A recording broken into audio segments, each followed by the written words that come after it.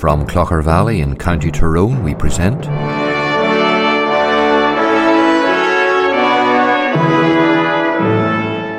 Let the Bible Speak.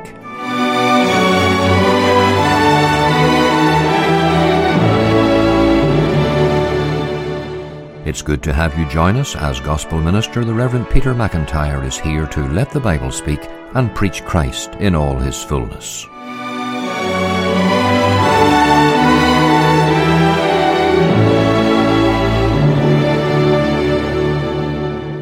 Good afternoon. Today we'll be thinking about the woman who touched the hem of Christ's garment from Mark chapter 5. First, here's Paul Owen singing, Forgiven, Forgotten, Forever. Amen.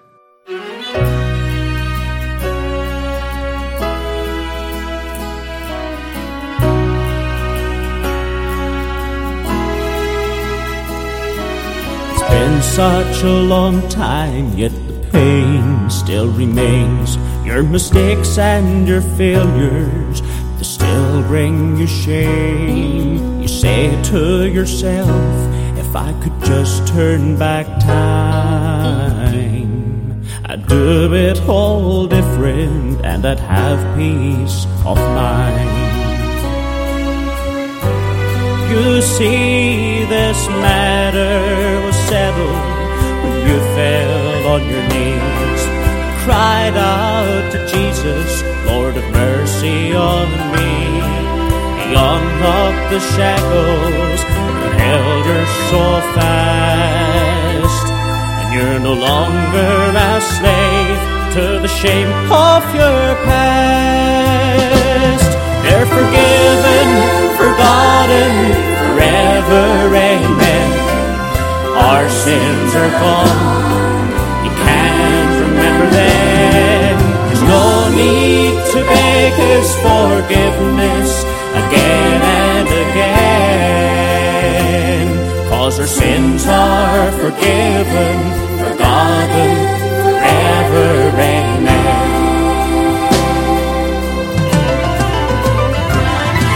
Forgiven, the blood covers all of our sins. Forgotten, he will never remember again. Forever and always and endlessly, they're cast in the depths of the sea. They're forgiven, forgotten, forever, amen. Our sins are gone, can't remember them. There's no need to beg his forgiveness again and again. For our sins are forgiven, forgotten, forever.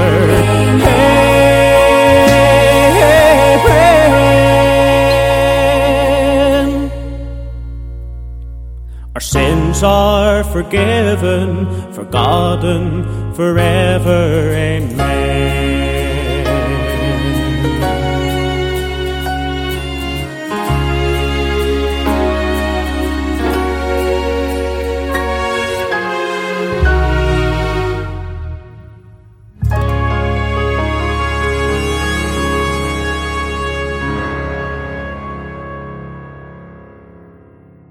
We're reading some verses from Mark's Gospel, chapter 5.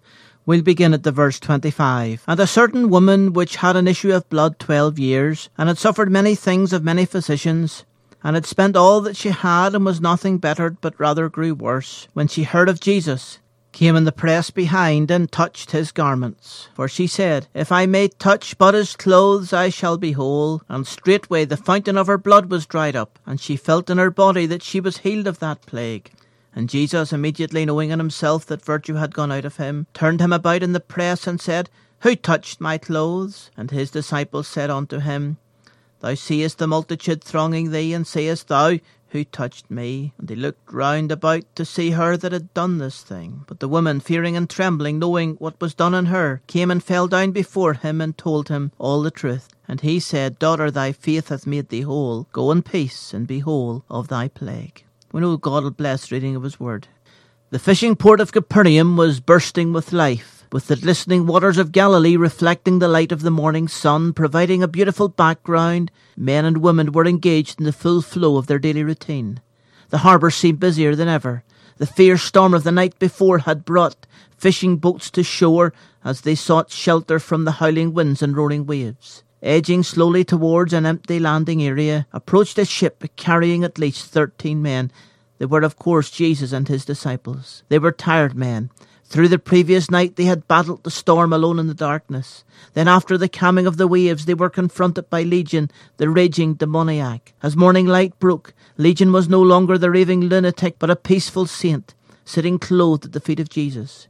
Even so, the pig farmers of Gadara did not relish the thought of losing any more swine to an invasion of demons, and so they ordered Jesus to leave. Therefore, leaving Legion to broadcast the good news on the western bank of Galilee, the ship departed for Capernaum once again. The minds of these men were full of the sudden hushing of the winds by their master, and by the miraculous transformation of Legion, all in one night. Yet it was a sleepless night. Exciting, memorable, tiring. There was going to be no rest for Jesus as he stepped foot on dry land once again. He would not be able to go to bed after doing night shift. As the energetic servant, Jesus was sacrificing himself, giving himself. He was spending and being spent in the pursuit of his Father's will. Such was the reputation of Jesus at this stage of his ministry that anonymity was impossible. Too many lives had been transformed in the vicinity of Capernaum for his presence to be kept secret. This was the busiest time of the day. Therefore he had not even the opportunity to leave seashore before the crowds began to mill around. Of the thousands who dwelt in Capernaum, there were two whom the evangelists focused in upon on this morning who were of special interest. One was Jairus, a ruler of the synagogue, whose little 12-year-old lay dying. The other was a mature woman who had suffered a debilitating illness for about 12 years. Jairus was named, the woman was unnamed. Jairus was an important and well-known figure. The woman was hardly noticed by others, yet both were important to Jesus. This was a morning full of interruptions. As the crowds thronged the Lord, he was approached by Jairus with a heartfelt and agonizing plea. My little daughter lieth at the point of death. Come and lay thy hands on her, and she shall live. As the procession with many following wound its way through the streets to the home of Jairus, Jesus was interrupted again by the woman, despised and disregarded in the eyes of society. It was not just Jesus who was stopped on this occasion, but Jairus too had to pause. I'm sure the poor man felt a sense of impatience as the rabbi stopped to speak with this poor lady. He was being taught, however, that whether you were the ruler of the synagogue or a destitute beggar, all were equal in Christ's sight. Whatever plans we make for the daily routine of our lives, let us be willing to break those plans if our lives are interrupted by the will of God. Christ was not so set that he was unwilling to change the course of a day when necessity so demanded. Let us learn that all people are important. The Church of Christ too must learn this lesson. Today we're going to think about the woman whom Jairus had to wait for. This poor woman who was disregarded by so many, who came creeping up to the Saviour. What can we learn about her? In the first place, let's consider her case history. This woman suffered from an issue of blood which caused her much distress and embarrassment and robbed her of a decent quality of life. Over a period of 12 years she had visited a number of doctors, but it seemed there were no remedies which could cure her. We are told that she suffered many things of many physicians. Perhaps surgery, perhaps medication which had terrible side effects. The treatments were painful and she was no better. That was her case history. Spiritually, where have you gone to for peace and satisfaction? Have you gone to Dr. Pleasure? You thought that you could find peace in the things of this world, and yet they could not be found. Have you gone to Dr. Presentable? Have you sought him out? You tried to be good, you've tried to be upright, you've tried to be honourable, decent in society, and yet still there's no peace for your soul there. Have you gone to Dr. Pharisee? The Pharisees observed a strict code of rules and ethics, and perhaps you have tried to be so religious, tried to be spiritual, tried to be Bible reading, tried to be praying, and yet still there's no peace. Or maybe you've gone to Dr. Procrastination. You knew you need to be saved, but you've procrastinated, you've put the matter off, you've saved it for another day, and yet you may not be certain of seeing that day. You see, you have a greater problem, and the problem is sin. That is your case history. You may have sought to alleviate your sin through other means, and yet still you have no peace, for you have not gone to Christ. And then let's also think of this woman's continuing hopelessness. She wasted a number of things. We're told that she wasted her time. She spent 12 years searching for a cure. How long those 12 years must have been. What a massive chunk of one's life this is. 12 years. How many years has it been since you first heard the gospel, and yet you have not responded? Every year you've spent without embracing Christ has been a wasted year. Oh, do you not see your time is being wasted through not coming to the Lord Jesus? She also wasted her money. She was brought to the very place where she had nothing. Every penny was spent. She may have been a wealthy woman at one time, and yet now she was in a position of penury. She was brought to nothingness. If you are to come to know Christ, you must realize that you are nothing. That's the place we all came to. There was nothing we could do for ourselves to inherit eternal life. And then she also wasted her health. She became worse. So the longer it went on, the more money she spent, the worse she became. The longer you continue in your sin, the worse you become. And I'll tell you something, the harder you become to the gospel. If you refuse the gospel today, you'll be harder to the gospel next week and next year, until eventually you reach the place where the gospel will run off your heart like water off a duck's back. It will make no difference. There'll be no conviction. There'll be no conscience. God will stop speaking. He that being often reproved hardeneth his neck. That's serious business. Don't waste your spiritual health. And then let's also consider her calculating hopefulness. She heard about Jesus, we are told. She heard the news. Jesus, this man who has healed so many, has come back to Capernaum. And that gave her hope. She heard.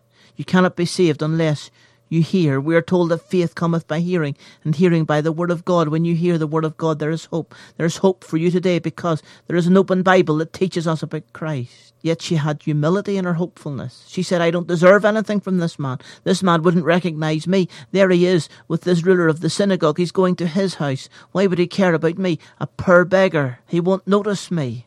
She realized that she was worthless, and yet she did something wonderful. She touched the hem of Christ's garment. If I could just but touch the hem of his garment, I will be whole. Just touch the fringe of his garment. That'll be enough. That's the faith that she had. Just to creep up to the Lord, knowing that she was nothing, just to touch his garment, and then she will be made whole. Just a touch of his garment was enough. How great was her faith.